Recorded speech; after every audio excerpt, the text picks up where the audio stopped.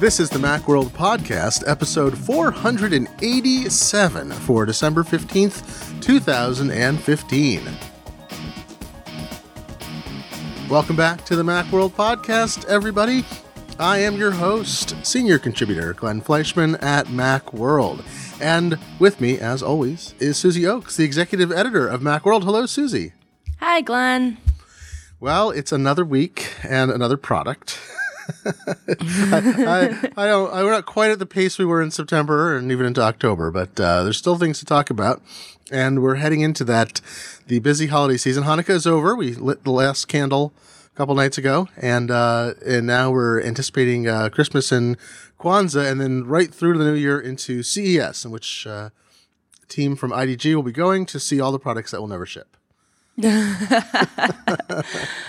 I know. I want to go through and make a little scorecard of all the stuff I saw last year and which of it shipped. A few things just shipped, like a couple of the HomeKit things that I saw last year just shipped, like the Eve, the Elgato Eve system. And, oh, yeah. Yeah. HomeKit's a little delayed. USB-C's a little delayed. You'll probably see a lot of USB-C there, is my guess, as it was shown last year also.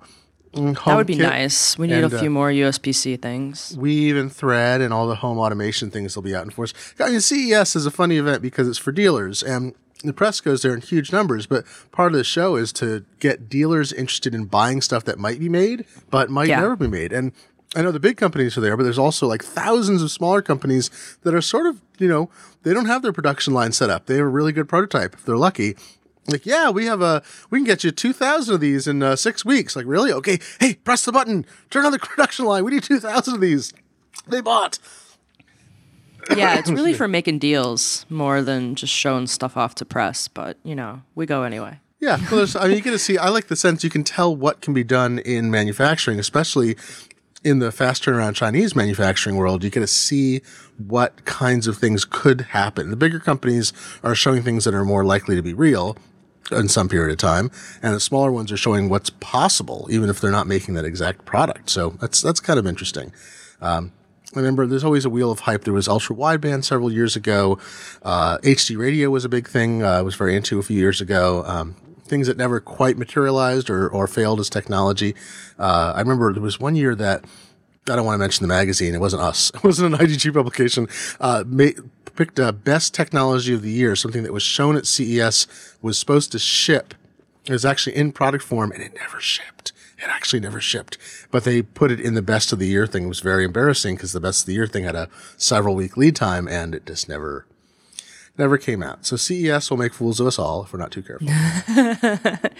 Yeah, it'll do that. Yeah, but that's a few weeks away. That's early January. And so we'll be back next week with the podcast. The week after that, last week of the year, we'll be off, and then we'll be back in the new year with exciting new news. Apple probably released 7 computers over Christmas break, and it'll be exciting. Can't stop, won't stop. Speaking of fooling people, hey, we have MacKeeper news. So, first off, I want to mention, you did the task, like you and I have been, so behind the scenes is you and I have been poking at this for months, where I'm like, I don't want to do the MacKeeper update. Like, I don't want to do it. I don't have a spare computer. You got all kinds of computers. You got all kinds of computers in the office.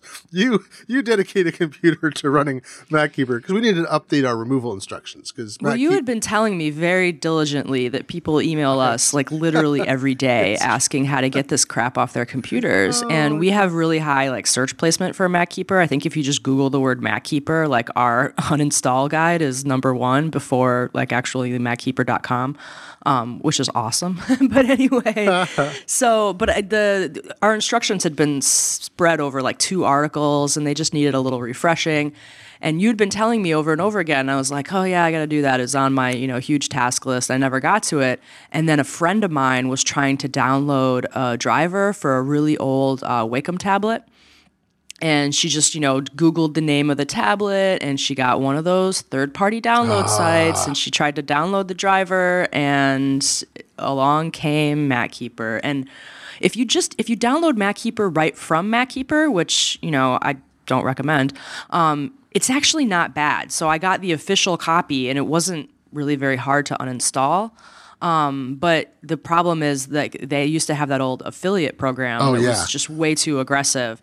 And some of those came bundled with, different things. Like MacKeeper's own uninstall things say, oh yeah, and then here's how to uninstall like this toolbar and this other thing. And it puts a bunch of like browser extensions in, which like no utility software should ever be adding browser extensions. Like that just doesn't need to happen. So anyway, I installed it on some computers. It immediately like enraged me, like how bad it was. It was worse than I remembered, just because like I launched it and I tried. It has a bunch of different parts, so I wanted to like install a few of the parts to make sure I could get them all out easier. When I uninstalled the whole, suite, I guess it is. But yeah, as soon as I installed it, it's like scanning your drive. Now I'm like cleaning up files. And I was like, whoa, whoa, whoa. Like this is a brand new Mac with a clean install of OS X on it. There should be no like things you need to clean up. And there's like a little built-in help thing. So I jumped on the help and I started, conversing, I guess we can call it, with the person who was chatting with me. And I was like, look, it's not telling me what it's deleting. It's not, like usually if you are using, a file deletion kind of utility, it should scan, it should say, here's the files I found that I think you should delete. Do you want to delete these and get some kind of confirmation? Are you sure you want to delete these? Like press cancel if you don't want to delete these. And it just started doing its thing just on its own. Yeah. So yeah. And the person was like, don't worry, these aren't your personal files. And I'm like, no, I don't want it to be deleted. I mean, they're like, it's just language files. That's what they say, like language files taking up space. Like, okay, A, the language files don't take up that much space. Yeah, they're like B, literally megabytes, if that, yeah. Yeah, and if you start deleting language files and then you try to update software later that expects those language files to be there, I haven't run into this, but I looked into it a little, and my understanding is that some Adobe file and like some Microsoft apps really want those language files to be there. Yeah, and, it used to be a big size relative. When you had small hard drives, the language files were not that efficient, I think, too. And they could actually take up a lot of space. So some of the older cleaning software, I reviewed What Size, which I quite like as a visualization of storage on a hard drive, and it has some cleaning features built in. And there's who is it? MacPew, I think it's called. There's a MacPaw, sorry, MacPaw, not Pew, excuse me. That would be Pepe Le Pew. It does not make that software. MacPaw. There are actually a bunch of Mac cleaning software that does not install insidious things that are hard to remove, does not market itself as a service, does not have recurring fees. And What Size is one of those where its primary goal is to visualize what you've got on a drive. But it also has like a, clean up old crap, tool, and it'll remove language files if it finds duplicates, but it won't just remove them all, which is the right thing to do. So yeah, I think a lot of those tools are under the impression that we're still living in like 2005. Yeah. Yeah. So it was very frustrating, and I definitely, feel for anyone who has MacKeeper who was like, wow, that was a huge mistake. We updated the little guide, and hopefully it's working now. have you heard from people that are like, I still can't do it? Or everything stopped. I don't hear from anybody since you put it in the guide, and I was promoting it. So, yeah, I mean, it's this thing where, so the related news, the reason we're bringing this up in part is, hey, tell people if if they need to get rid of MacKeeper, here's how to do it. Some people install it intentionally. This is the thing. People, I said... Well, they advertise a lot. Yeah, it's adware, and the problem is that it's not a good bargain. And, but it's not terrible software. It's not dangerous. Well, actually, the thing you had is not good, but it's not malware. It's just very, very badly marketed software that is installed. I mean, it's got everything about it except the kind of software it is bad. I just want to say we're very honest about it. We don't think people should install it because their business model is not a good one for consumers. And they've had 2 settlements, previous versions of the company before the current owners, all of that. So when I mentioned this on Twitter, people said, don't call it adware, it's malware. I'm like, it's not technically malware. It doesn't install itself without your permission. It's just its affiliates try to hide the installation. Then it's hard to remove. Then they can make it difficult, in the past at least, to stop getting charged for it. And here's the thing. So Macworld, we've got a story about it.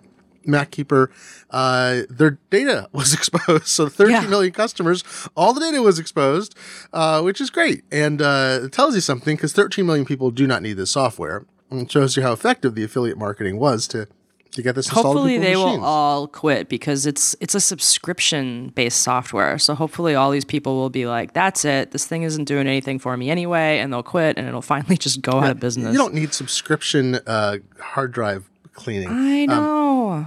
This came up recently. I was writing about a Mac or Private Eye column because somebody had found that a Mac Update, which is one of the sites that bundles update software drivers and packages and other things. There are a lot of sites like this, and some offer like Mac Update. A few others will help you keep track of what's on your machine so you can stay up to date. Now, this is besides the fact that almost every software package I have tells me when there's an update, but some people prefer that, and that's great. Well, Mac Update started doing bundling. They started doing adware bundling for some software like Skype. You would find, you use their installer. If you're a paid member and also and not in every circumstance, you would not get that bundle. So some people were even saying, this is a calumny against Mac Update. They're not installing adware. In the end, I never got a statement from them via email, but they went back and forth with me on Twitter where they're like, no, this isn't true. We're doing something that's best for our customers. And I'm like, you're bundling adware. They're like, we think what we're doing overall is an enhancement that may blah. And I'm like, you're bundling adware. And essentially they admit it, but they don't want to say it. And I think that's a lack of disclosure that's unfortunate. I never recommend using update services because of things like MacKeeper and Mac Updates change. You should always download directly from the maker. And there's no software companies I know of that require you to go to a third party to download updates that are, reputable software. So I think this just reemphasizes that. Both Mac Updates change and MacKeeper's data breach. Yeah. Yeah, just get the software from the people who make it. Always a good tip. It's hard. The people, if you're, veteran Mac users and new users can wind up in trouble because veteran Mac users are used to using update sites. They were in the past because they were more reliable and useful years ago. And new users search on Google, hey, I need an update to whatever. Oh, Skype, I'll download it here. And they click the download and it's through an update site and they just don't know. They're not sophisticated enough to know, but oh well. So if you have MacKeeper installed on your machine, then for whatever reason, you better check and see what's going on because you could wind up you get a credit report and so forth, depending on what happens. We'll see how they respond. There's a lot of laws regarding data breaches, and not all companies live up to their obligations. Some do, some don't. MacKeeper did claim that the breach didn't include any payment details. But address information. It was like usernames and passwords and like your account information, but your actual payment was processed by another company, and MacKeeper doesn't, actually know your credit card number. Mm-hmm. So, I don't actually trust them, but well, that's the thing. That's what they say. Yeah, it's like we have no specific information, but they have not demonstrated a conformance with consumer-friendly behavior and good disclosure. Ha That's I could agree with that. Yes. So we'll see. Hey, this is a little more fun though. Taylor Swift. Hey, she wrote that letter to Apple, and now Apple has signed her up for an exclusive deal with her 1989 concert video. That's kind of cool.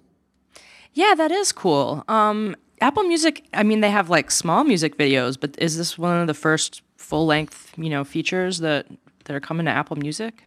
I think for Apple Music, I think you would have had to buy anything else. I think they were. Couldn't you get videos? Yeah, I don't. Yeah, think you had could get full music length videos, but this is like a full concert film, so it's like the entire performance. So it should be really, really long and so exclusive and first, right? So yeah, it's and she doesn't. The thing that's interesting is she doesn't per se need this. This is kind of the great Taylor Swift thing. Is I was reading an interview with her about the. It was from months ago. When she wrote that letter to Apple, and it was she's technically on an indie label, which I didn't. Mm-hmm. I love that. I didn't even realize that. I assumed I don't know the music business that well. I assumed she was on a major label and had a really good deal, and no, she's actually technically indie. I'm like, oh, that's excellent. I love how these. I like that artists of any scale being able to control their work is great, even when it's an artist who is ridiculously successful. But they're still directly in control of the work. I think that's a positive for culture and for creators. Yeah, she's pretty cool. And I bet this video is going to be great. It premieres on Sunday. So I'm sure there's going to be tons and tons of marketing for it. You probably won't be able to escape it.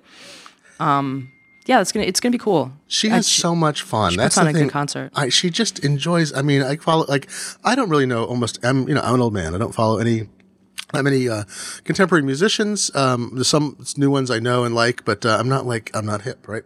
And Taylor Swift, like I follow her Instagram feed because it's just a hoot. She is not this. I mean, she is a polished marketing machine. I know at some level, but she actually enjoys what she's doing very clearly, or she's incredibly good at appearing to be genuine and enjoying what she's doing. I'm not sure which. It does come off very genuine. She's such a goofball.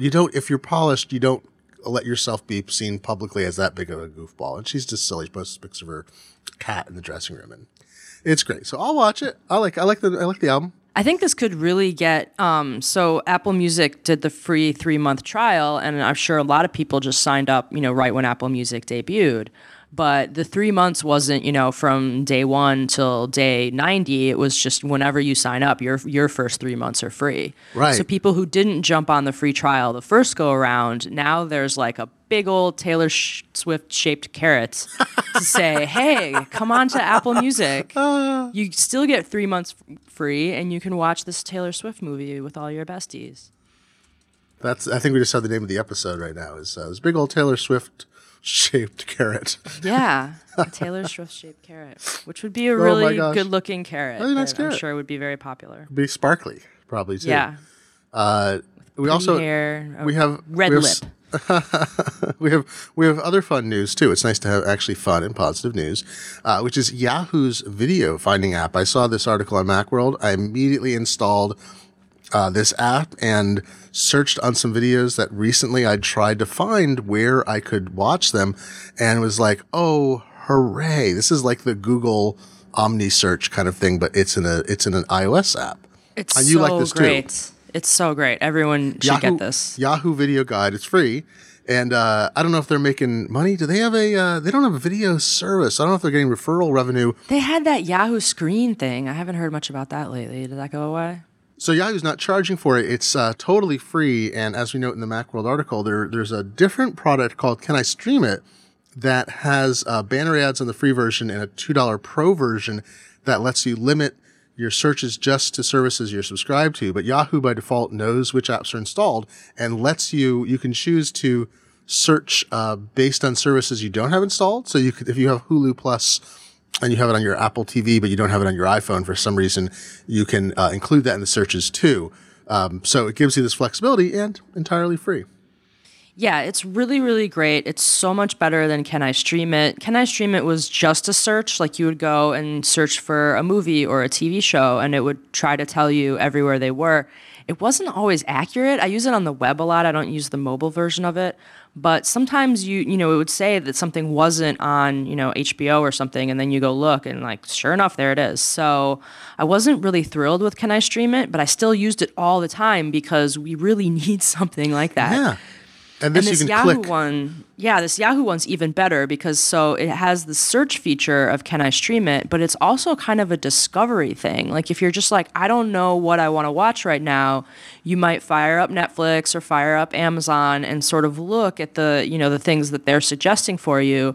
But this one puts those all in the same place. It'll say, here's what's new on Amazon. Here's what's popular on Netflix. Like, here's what's trending on HBO.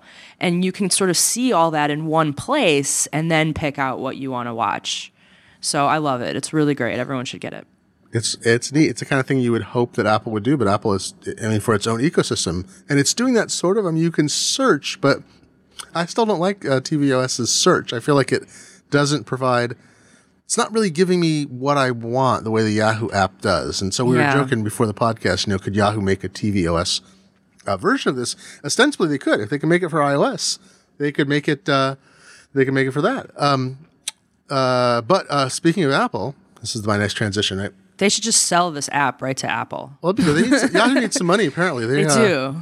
There some issues with their core business. I'm still liking the stories as Yahoo might sell off its core business and focus on. I'm like, wait, but it's core business. How do they sell off their core business? And I don't know. It's complicated. Apple, on the other hand, speaking of selling things, Apple is apparently decided to, put ads in its Apple Store app for its own products. So gross. I find this unacceptable and weird. I don't know what they're doing. It's just stupid and it's going to backfire. Like it's going to have a negative effect because I mean, it's not like no one, there's no one out there who doesn't know about the iPhone 6S. If you're using an older iPhone, you're not just like in a cave thinking like, oh, Apple just stopped making iPhones with this iPhone I'm holding now and they never made a new one. So yeah, the story was that they were pushing iPhone 6S through an app store, like push notification to people that had older. Oh no, it's just an ad in the app store, but it was like an ad you had to skip. So when you open the app store, it was right there, and it was just like a banner that you had to skip. There was nothing else you could press. Bad choice. As John Gruber said, his comment was, "It's uncouth," and I think that's it. It's not unethical. It's just not. It's not a good business decision. You don't want to peeve people who are interested in your products already. Pushing something else at them, it just doesn't feel Apple-y. And it's not what I use Apple for. I guess it's in the Apple Store. Wait, it was in the, it's not in the Apple Store. It's in the App Store. So, I mean, if you're opening the Apple Store app, like presumably you want to buy something from Apple and everything in there is kind of an ad, it's a store. But this is like you're opening the App Store. So you're looking for software for your device and it's saying, hey, what about a new device? And yeah, that's just not cool. I don't like that. I just think it feels like an intrusive thing, like they're marketing me based on what they know about me. And I know I have an iPhone, but there shouldn't be, I know I have an iOS device, but don't do that. And I hope I hope they get enough negative feedback about it. And, like they need to make more money, Well, they need to crack down on other apps pushing ads. Like, so right around the time this was happening, I saw a lot of people tweeting, GoPro released a new app or they updated their app and there's like an Apple Watch component now. So you can start and stop and, preview your GoPro film just right there on your Apple Watch, which is really great and convenient. So a lot of people installed it. And then, they got a push notification saying, hey, there's a new GoPro camera. Like, you should get it. It's on sale for the holidays or something. And people were super turned off by that because that's actually against the, Apple's own app guidelines. You're not allowed to send push notifications that are ads. Oh yeah, I definitely, I've seen those in other apps too. I get notifications that are absolutely against the guidelines that they're pushing. It's a paid thing that's unrelated to the product, or even if it's related, they're not supposed to say, get this in-app purchase or this is now available. And you can only do it for very limited things. And I don't think for all that Apple enforces stuff, they certainly don't examine push notifications. I assume if you report push notifications that are in violation of terms, maybe they do something, but there's no easy way to do that. There's no push notification spam reporting tool. So do you have to take a screenshot and then figure out where to send it and send it in? I don't know. Yeah, how you'd even do that. I don't know. I think it's bad. Don't do it, Apple, and enforce it better because you already got our money and you're supposed to be the privacy company. So don't put ads up that make us feel like we're being watched. Yeah. We pay a premium for this stuff because we don't want to be bothered. Yeah. And that's why, I was confused. I was thinking Apple Store, and of course it's App Store because Apple Store would be logical. You bring it up, it's like, hey, we have this thing. Did you know we have this thing? It's like, oh, I did not. I wouldn't like it, but whatever. But it would still be annoying if it took over the whole screen and you had to say, no, I don't want this iPhone. Please show me your other products. It just it feels but like it would make a little more sense. But in the App Store, no. It's like, what, Tim's trying to meet his quotas. He's not meeting his sales numbers for this quarter. I know, Tim, right? I'm very unhappy with you. Got to make those analysts happy. That's right. No, I'm sorry you can't buy this phone without the underbody phone coating. Suddenly Tim Cook is in a new production of Fargo. So let's move on to tvOS 9.1. Again, happier news. 9.1 came out, I think, just after a bunch of updates came out. iOS 9.2 came out and an OS 10 update that fixes some problems for people. There's some weird problems. I was trying to track down a problem for Mac 911 about people having Time Machine stop working in El Capitan. And the email was from a few weeks ago. And 10.11.2 apparently fixed it for most people. It was an obscure problem, but a lot of people were having it if you had a UPS installed on your Mac or certain other things. And I found all the forums like, yep, 10.11.2 solved it. So, hey, there's a problem solved. But iOS 9.1 adds the two very significant things. The remote app now works with it. Thank Lord Almighty. Yay. I immediately installed it just so I could use the dang remote app. It makes the experience so much better. I think the Siri remote is actually kind of a failure.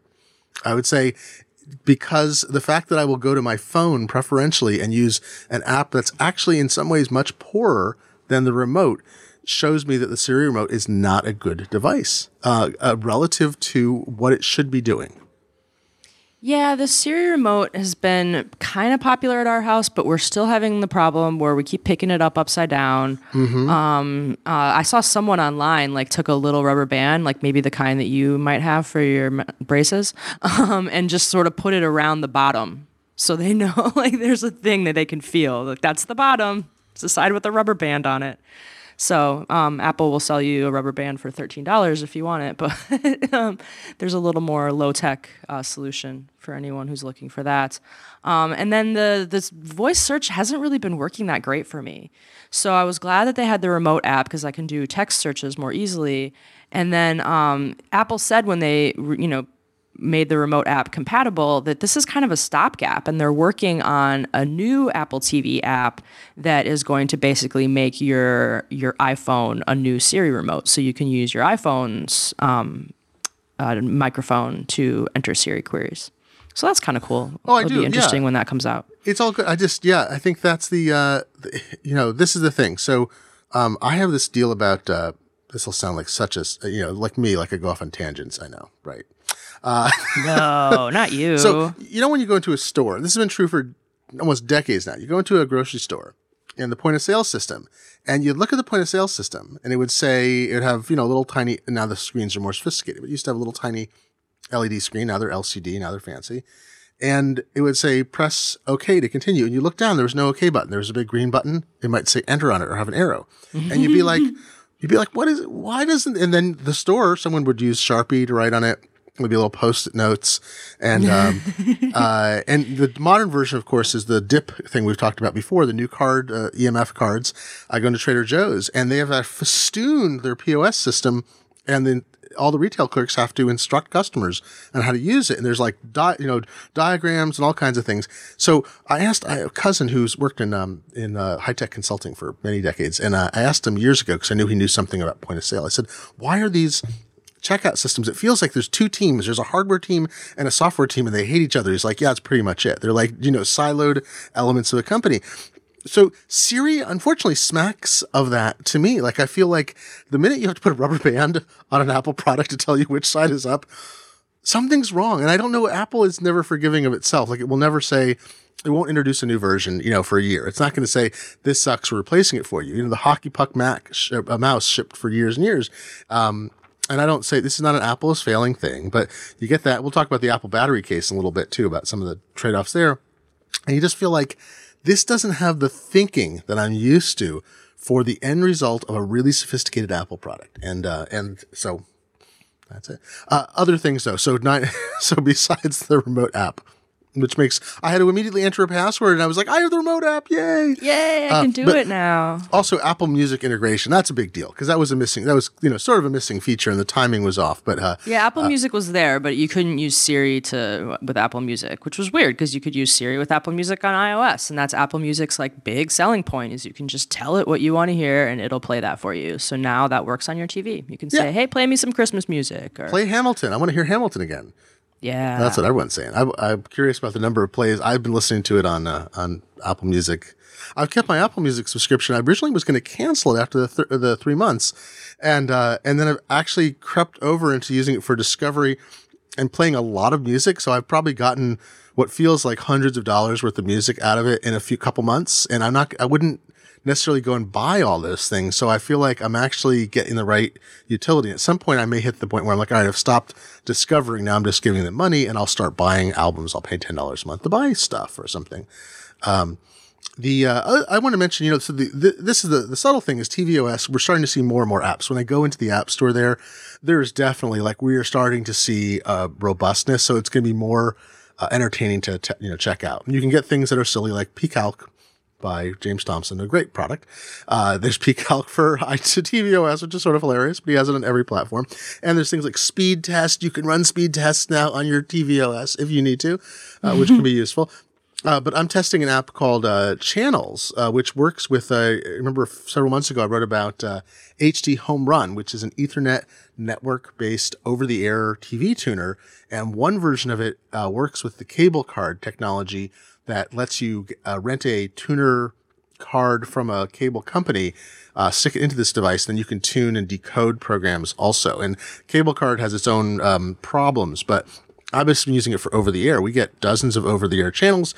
Sure, half of them are in other languages or evangelical programs, but I also get all the major networks and public television and so forth. And I use the iTV from Elgato. It's EYE-TV software. But I knew this device is also addressable, and I've messed with VLC and some other software. Oh my gosh, even I have a Samsung TV, and it recognizes the HD home run device because it uses what's it called? Not plug and play, whatever the network standard is. Not plug and play. You know the thing I'm talking about, right? The network based. It's so funny because it's got one of these generic names, but everyone laugh at us at home because I can't remember the name of it. It's largely in the PC universe, but it'll discover it because it's a standard protocol for it's the general version of Bonjour. This is the thing that everybody else uses, and UPnP. That's what it's called. Universal plug and it is plug and play. Universal plug and play. Okay, I was like, I think he's talking about UPnP. I forgot that it is actually called the thing that it does. Oh my god. I don't. That's so rare in today's mixed up world. So I was messing with my Samsung TV, which has multiple inputs, and I was working with an external thing. I'm like, oh, my HD home run, it shows up there, and I select it. I can tune through the television over the network to the device. I can tune live television, which is kind of cute also. But so channels for tvOS works with HD home run and some other tuner devices. So you actually can use tvOS to watch live TV over the air television. It doesn't have any DVR features, but you get live TV in your TV through tvOS, which sounds sort of weird, but the fact that you have a network tuner means I could be recording a program in one part of the house on TV, or someone else could be watching it, and I can be using my tvOS, and I don't have to be managing plugs into multiple devices. I don't have to have antenna feeds into different hardware. So it's actually kind of cool. And it's I'd never thought about using tvOS to watch live TV. Like, oh, all right, I already have the hardware, and I'm in a weird place. So most people who are interested in, I think, major network broadcasts and public TV, I would suspect most people have a cable subscription, even a basic one for it. And I don't want to pay for cable because I think even the basic is too expensive. So I bought this one-time cost device, and we get great digital stuff. And iTV is a one-time cost, and I record programs. So, Colbert Show. I saw a product a couple of years back, I think already. It was 2 CESs ago. But they did ship it. It's called Tableau, and it's like a little networked antenna DVR kind of thing. And yeah, you connect an antenna to this little box. It pulls in shows, and then it would send those over your network to an app on your iPad or your Android tablet or phone. So you would watch there was no TV involved. Like you would watch the stuff on your tablet or your phone, and then if you wanted to then AirPlay that to your TV, you could, but it was always going through your tablet. So they don't have an ETA on it yet, but they are going to also do a native app. Oh, that's cool. Yeah, so you'll be able to go from this little box right to your TV, and the antenna is connected to the box since, you can't connect an antenna to an Apple TV yet, maybe in a few more iterations, I don't know. But yeah, so Apple was talking about, was widely rumored to be working on their own streaming service. So, Apple probably isn't super invested in getting you over-the-air TV on your Apple TV by itself. I'm sure they're happy to let third parties do that. But yeah, now their new rumor is, according to Les Moonves over at CBS, that that might be on hold. I don't know if they can get these deals done. And it's weird. Storage is so cheap now that like over-the-air TV is like people graduate. If you didn't have, it's such a weird thing. If you had cable or satellite TV and a DVR, you're like, well, I kind of have access to this thing. I'm paying a subscription, and then I'm recording all this stuff. But the shift for premium programs and channels to go to be available or only available, some stuff's exclusive on Netflix or Amazon. A lot of stuff, if you have an Amazon Prime subscription or a Netflix subscription, you're watching it free anyway. Some TV series, a lot of movies, but there's kind of a gap of which movies you get. But a lot of movies now, they go to TV. That's part of the window of availability. At some point, they go to TV with commercials, but you're getting a 1080p HD broadcast. And if you've got, a 2 or 3 terabyte, you can get 2 or 3 terabyte drives for so little now. you stick that on your computer. The iTV software is not that expensive. I have this HD Home Run again, not that expensive. I think it's $100+. I spent $130, $140 total one-time cost, and then I can record and have offline available without having to worry about streaming. I mean, I've got as you know, I have a high-speed network, which we won't talk about. But a lot of people have. If Take you have a drink. If you've got satellite, if you have satellite TV.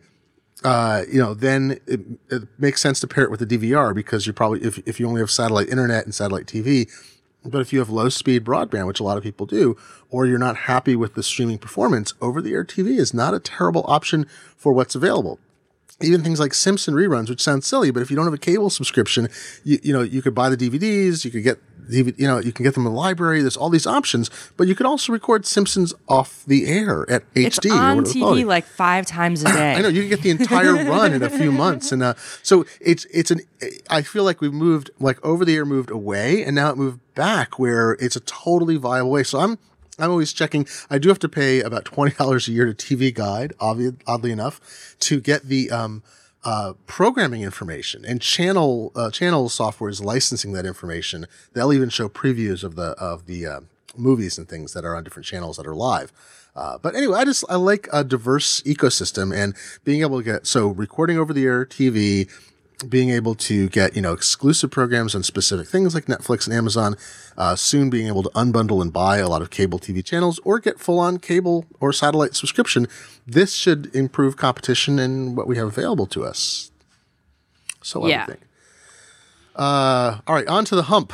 Where were the hump in this show? Because we're going to talk about the hump on the back of the Apple. Hey, so have you seen this thing? I haven't seen one yet. Yeah, we just got one. The new Apple battery case. Yep. It's here. Baby got battery. That's what we keep. Yeah. So I've never really been into Apple's cases. Like I'm not really sure why they make cases, since all kinds of other companies make cases. Apple's cases were never that special. I mean, I guess they were kind of sleek, but they didn't really, improve what was out there already on the market. So and they're kind of expensive. So I was never a fan, but yeah, now they're doing a battery case, which is at least, like a useful kind of case. But compared to the other battery cases, it's just weird looking. It's got a couple advantages. They call it a smart case. There's not a lot of smarts in the case itself, right, but it is sort of integrated into the iOS. So now if you swipe down to your notification center, there's a battery widget you can install that will tell you battery life for, if you're on your iPad, it'll tell you the battery life of your smart keyboard and your pencil, if you're on an iPad Pro. And if you're in an iPhone, it can tell you the battery life of your phone as well as your Apple Smart battery case. So that's kind of nice. And then all the other battery cases, they have to cover up the lightning port on the bottom of your phone, because that's how they're feeding power from the case's battery into your phone's battery. So it needs that lightning port. And then there's a pass-through port on the outside for charging and syncing to your computer, as well as for charging the case itself. On every other case on the market, that's a micro SD. A micro USB port. So this is light. The pass-through port is Lightning is the big thing. Yes, the pass-through port cool. on the Apple cable is Lightning. So you only have to carry your Lightning cable, and it'll work on your phone whether it's in the case or not in the case. So yeah, if you have a Mophie, you use your Lightning cable when your phone is not in the Mophie, and you have also a micro USB cable for when your phone is in the Mophie. That's not that big of a deal to me, but I mean, I have micro USB cables everywhere. So, because a lot of devices like, external batteries and every Android phone and lots of other things use micro USB. So I have those all over the place. But if you're, just a straight Apple user all the time, you might not have dozens of these cables around. So, I mean, but they could have done so much more with it. Like, you still need a lot of these cases, you need a headphone extender. Most of them even ship with a headphone extender, because since Apple was so smart and put the headphone jack next to the Lightning jack, that usually gets covered up too. And they can put a big honking hole in the case for you to plug in your things, but your headphones. But if your headphone jack isn't, perfectly straight and very slim, it doesn't fit, and you need one of these extenders. So if you're using the Apple battery case With your Apple headphones, it'll fit. But if you're like everyone and you have third-party headphones, some of them will fit, some of them won't. So you might need an extender with your Apple battery case too. So I feel like that was, an opportunity that they missed. It has the little channel to kind of redirect the speakers from the bottom of the case out to the front. That's not an innovation. They all do that. But it's got a pretty big battery. It's 1877. But the thing everyone's talking about is that the battery is just kind of like stuck on the back. It doesn't, they didn't shape it to the case. It's not the same size as the phone. So it's just kind of this square hump coming out of the back. John Gruber kind of liked it. He was like, I have a place to rest my pinky, and it kind of gives you an extra place to grip. But it just looks funny. I don't know. I don't get it aesthetically, like how it fits in. I mean, Apple doesn't usually go Apple. Its key attribute as a company is that it integrates the functional and the aesthetic in a way that doesn't feel like a compromise like that. Yeah. I think that's sort of its mission statement is like, products that are more advanced or as advanced as anything in the market, not necessarily always groundbreaking, but they take what's out there and they produce something that merges that in such a way that not only do people like the way it looks and like to use it, and it's as good or superior to anything on the market, but they're also able to preserve an abnormally high price. They don't get commoditized and they keep their high margins. And you look at this and you're like, all right, they wanted to steal market share from Mophie, which they sell in the stores. So, and Mophie is ridiculously overpriced for what it offers most of the time. It can cost 2 to 3 times a Mophie. They have different sizes based on like how big the battery inside. Yeah. But Mophie's price, you look at something, they will charge $90 for something that you can actually get an identical high quality version for $30, but it's just not branded Mophie. It's, there's other companies, Anker and Rav Power, and a bunch of other companies making really great battery. Now, this isn't battery packs. I'm talking about portable batteries, because battery packs is a very particular market, and it's also harder to make something that works in that form factor. But Mophie charges a lot. They get a lot for their name, and they kind of pulled an Apple. So Apple's pulling an Apple on Mophie. Well, the other thing that's surprising is, are they still selling Mophies in the store? I don't know. They were recently, but perhaps they'll pull Apple essentially does not sell competitive products to its own offerings in their stores. So one would expect those battery packs would disappear, but they might still have the external USB packs. The other thing that's weird about, how the battery is just kind of like shoved onto the back is that making batteries to fit in like tiny, weird little spaces is like Apple's thing. They're like, we invented a new kind of terrace battery we can put in the inside of the MacBook. And they've made us sit through like so many videos about how great their battery technology is that it's kind of strange that their solution for this was to basically like, it looks like if you just had a battery and you just like taped it to the back of your phone. Mm-hmm. And then just coated it all with like a fine blanket of silicone rubber. Like that's what it looks like. It's kind of weird. So did you see Nilay Patel's, we're going to put this in show notes, his theory on why it looks like that? Yes. He said patents, right? Yeah, Mophie he's patents? like, Mophie has a lot of battery case patents, and they had a patent for like the 2-piece kind of thing where it's like a piece, like it separates into 2 pieces and you shove your phone in. So Apple's doesn't separate. It just kind of hinges back. And so they might have been trying to avoid stepping on someone's patents, which I thought was an interesting idea. John Gruber wrote that his internal sources, which are often very, very good, said it's absurd. There's no patent issue at all, which, take that for what it's worth. That's a message that Apple's putting out there ostensibly through a source that we'll trust, and it's been reliable. But that's the word. And although, Apple, I can't imagine Apple releasing a 2-piece, because they're awkward. Not that this is not awkward, but this one at least is rubberized. You pull the thing together. You have nothing to lose and no extra cable. That's kind of, I would suspect that's the guiding philosophy of this thing. But again, I just don't get the, nothing extra unless you need a battery. Unless you need a headphone extender, which a lot of people will. Like I would. That's true. But other than that, well, hell, all the headphones will be Lightning compatible anyway soon. So, but I'm pumped. I want to talk about batteries briefly too, because over another site at the Wirecutter, where I'm a freelance editor there, been looking into a lot of battery stuff lately, and I think it's if a battery cases suit a lot of people because they don't want to have extra stuff. So this or something like it might actually be the right solution for people who want to do that. But here's an amazing thing. Amazon has a micro USB connector battery. It's one of its, what do they call it? Add-ons. So you can only buy it as part of an order from Amazon, not from third parties, of $25 or more. It's $4 right now, and it's not huge, but it's enough to, I think you could charge your iPhone for a few hours or up to maybe get a half day charge out of it, depending on which model you have. And, $4, and it's tiny. So you'd still need, a micro USB to lightning adapter and a lightning cable, but for $4, it's really, it's kind of hard to go wrong. So that's the low end of batteries, but this is the thing in surveying what's out there right now. And I'm working on preparing a review, for Macworld of USB Type-C, capable batteries, which are starting to come out. I have one from Anker for testing right now. The range of prices now, it used to be you could go into the hundreds of dollars for batteries, and then that went down a bit. You can get an amazing battery for $50. You can get a battery for $50 that could charge a 12-inch MacBook, a tablet, and a phone and still have charge left over for $50.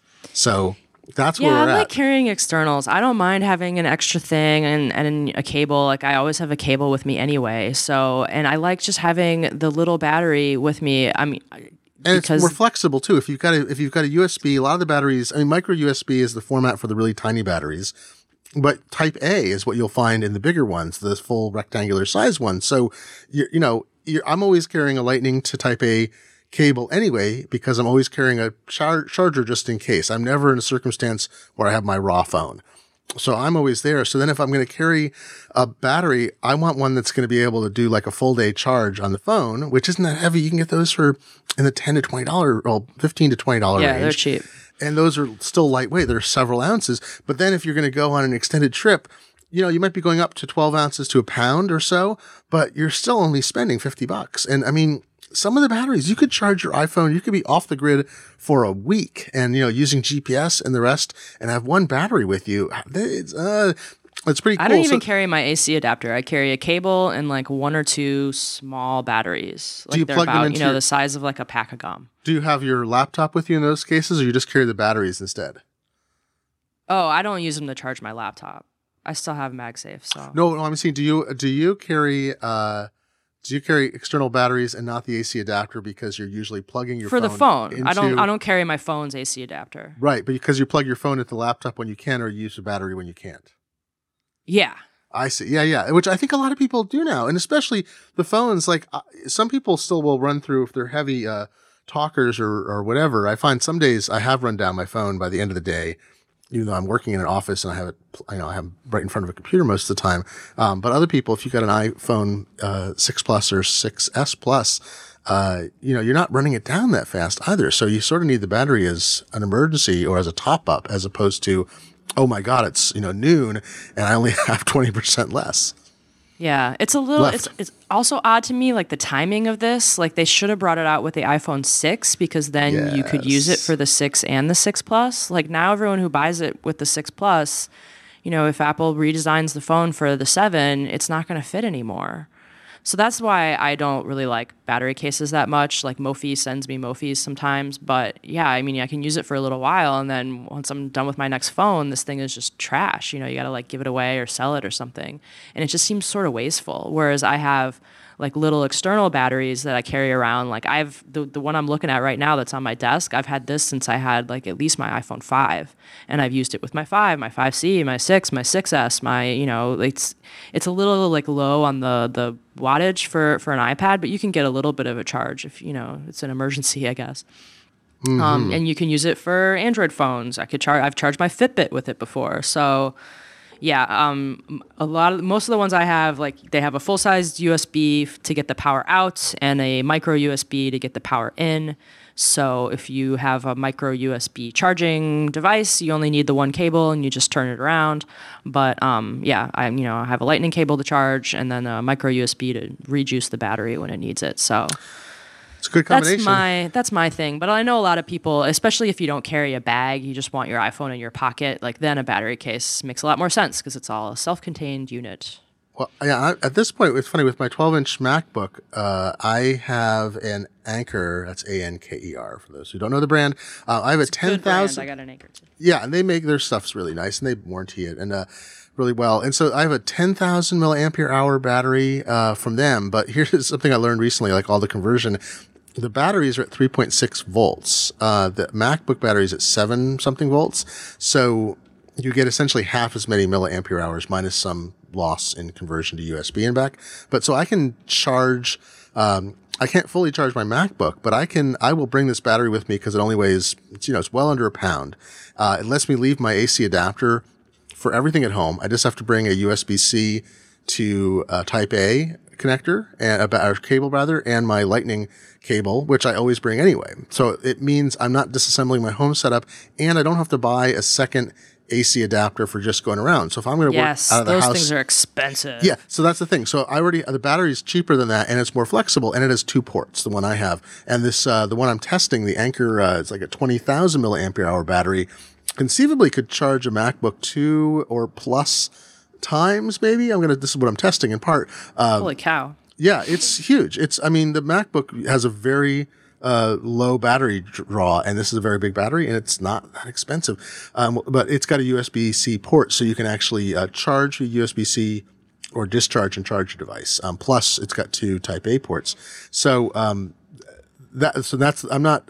just testing that. The one that I'm carrying around though is not that heavy, but it means I could spend an entire day out, have no access to AC power, have no AC adapters with me, and still not run out of juice on my iPhone or my MacBook, even if I'm doing something intensive. And that flexibility and cost structure is it's a nicer way to work. So I don't know. I know that people like their battery cases, but I think because it's always there, it's always on, it's always connected. And this Apple option is a really, from the engineering standpoint, what it does is great, even if aesthetically it's kind of doesn't I gotta see one in person. It's kind of like, but it meets a target for what people want in terms of the functional part. But I think an external battery is extremely useful. And I think people who haven't checked on prices for a while should. The Wirecutter, as I say, we've often referred to it. I do some work there, as I've said.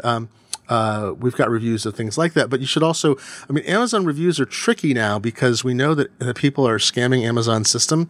So I'm not mentioning any particular manufacturers. I have no information or evidence about any of them, but I will go and I will see something that I know is not a good product, and it will have a huge number of 5-star reviews. And sometimes the reviews are even well written, and you're like, there's a mismatch here, because when you test it, it does not test well, even out of the box. So who is writing these reviews? And that's unfortunate. Amazon, other companies are now pursuing legal action against fake reviews. But when you're trying to find a battery, especially, I'd ask around. I would look at the reviews. I'd read for specific information, and but the price is so low, it's a very reasonable thing to purchase now. Get yourself some Extra Life. And they make excellent stocking stuffers. Well, that's true. Gosh, what a welcome thing to get. It's like, I'm always running out of charge. Like, here, Grandma is a battery. It's one of those things that everybody needs, but, not everyone kind of remembers to buy for themselves. And it's kind of a drag to buy for yourself. But if you give one to somebody as a gift, they will, use it constantly. And they, everyone likes it because we all have, devices that need charging all the time. They should make one that lets you inkjet print your face on it so people remember you when they charge. Oh, yeah. Some of the companies now, back in the day, they gave you everything on paper, and then they figured out that they could give you press releases and stuff on thumb drives, and now every reporter has a drawer full of thumb drives, and we're all kind of, confused when we see ads for, thumb drives for sale. We're like, oh yeah, regular people sometimes buy thumb drives. That's weird because I have like 50 of them. But now the new cool, press giveaway thing is a little battery that's like branded. And some of them have with like the company's name on it. And some of them have a little like button you can press, and it's also a flashlight. So I like those. I think, the flashlight thing was de rigueur for a while. They've started to disappear from some models because no one needs, you got the flashlight on your phone now, LED light. But that was a big thing. I do even like they have a beautiful little LED display on this new, the Anker USB-C thing. It's this very attractive ring of lights that shows the charge, but it's just kind of a nice design detail. You press the button, it goes, and I like that. Doesn't cost them. My husband basically stopped like plugging his phone in. Like I gave him one of my old Ankers recently. It's It's a small little guy. It's sitting here charging. It's 5,600 milliamp hours. So that's really big, but it's like very small. And he's basically just been using this to charge his phone. Like so I haven't seen it plugged into the charger. Yeah. So he plugs the battery in when he's at work, and he has his phone with him. And then when he comes home, like, because then he can be charging no matter what he's doing. Like he's sitting on the couch, he can still be like sitting, watching TV and like kind of playing with his phone while it's charging. He doesn't have to plug it into the wall and leave it there. So he likes it. He's kind of gone full battery all the time. Full battery. He's off all the grid. The time. Off the grid. Now just get solar, get a high enough solar input and you're all set. Yeah, I've tried a couple of those. I haven't been super pleased with them. They just charge so slowly. I end up just plugging them in to charge. We're still on a curve towards more efficiency, so conceivably those will get better. But I mean, there's a limit of what you can get from the sun, but I don't think we've achieved the throughput on that yet.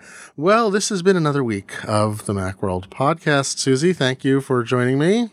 Yeah, always a pleasure to talk about nerd stuff. And we'll be back next week. And you can contact us. One more podcast for 2015. That's right. We'll sing Old Lang Syne and for old iOS sign. And you can email us at podcast@macworld.com. Go to macworld.com and leave comments on this podcast entry. And you can find us. We want to hear from you. So let us know what you're interested in. We'll talk about Tell us if you like our new ad-free format. Ad-free format, exactly. It's easy listening. And but I've been Glenn Fleischman, a senior contributor at Macworld, and this has been the Macworld podcast number 487 for December 15th, 2015. You will see us next week, or hear us at least, and thanks for listening. Bye.